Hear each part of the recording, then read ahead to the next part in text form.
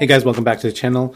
I know this has been a hard couple of weeks. We've had a bunch of tragedies happening in America right now that have been really hard for people to process.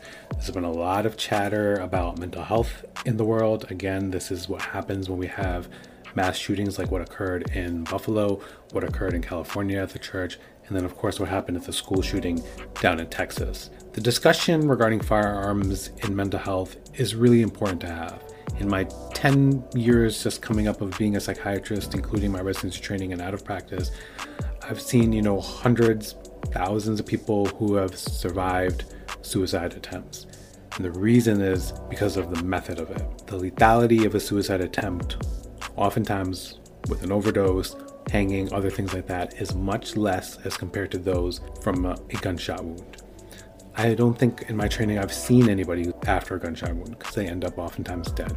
Suicide is the 10th leading cause of death in America.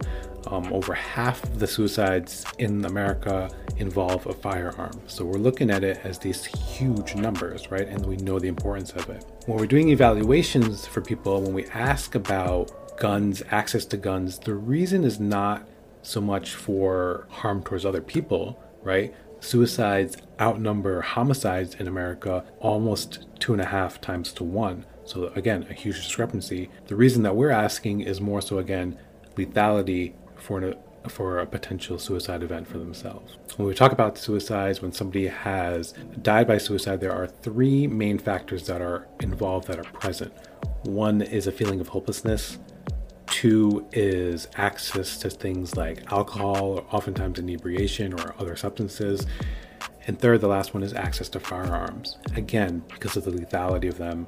So with any field in medicine, there's always an emergency that's there and always a thing that's there that we're trying to prevent, right? When we're talking about things like cardiology, we're trying to prevent things like a heart attack. Neurology, we're looking to prevent things like a stroke, for example. In psychiatry, it is suicide.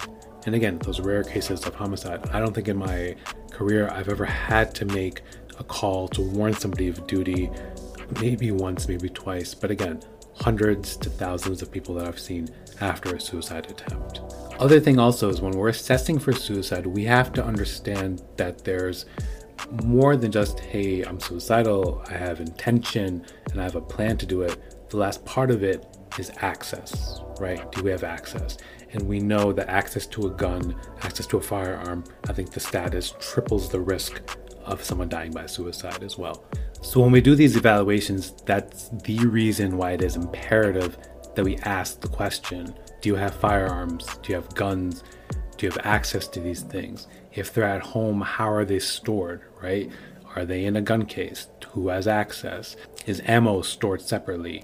Again, all these questions that are there that we need to know. And just as important, access, right? Can somebody go down to their friend around the corner and get a gun? Can they get it from somebody? These are big questions that we need to know as well. Guns are much more prevalent than we want to believe almost. I'm, personally, I can say this, I'm somebody who's never held a gun. I've never shot a gun. I've never gone to a shooting range, nothing like that. I have no interest in it, right? Because I know how dangerous they could be, how many accidents occur. I've seen this stuff, right? Working in medicine, working in the emergency room, working in Chicago, New York, all these places, and seeing this stuff up close and personal. There's nothing that appeals to me about it. I think I was reading somewhere 330 Americans, there's 400 million guns in the country. So guns outnumber Americans in America.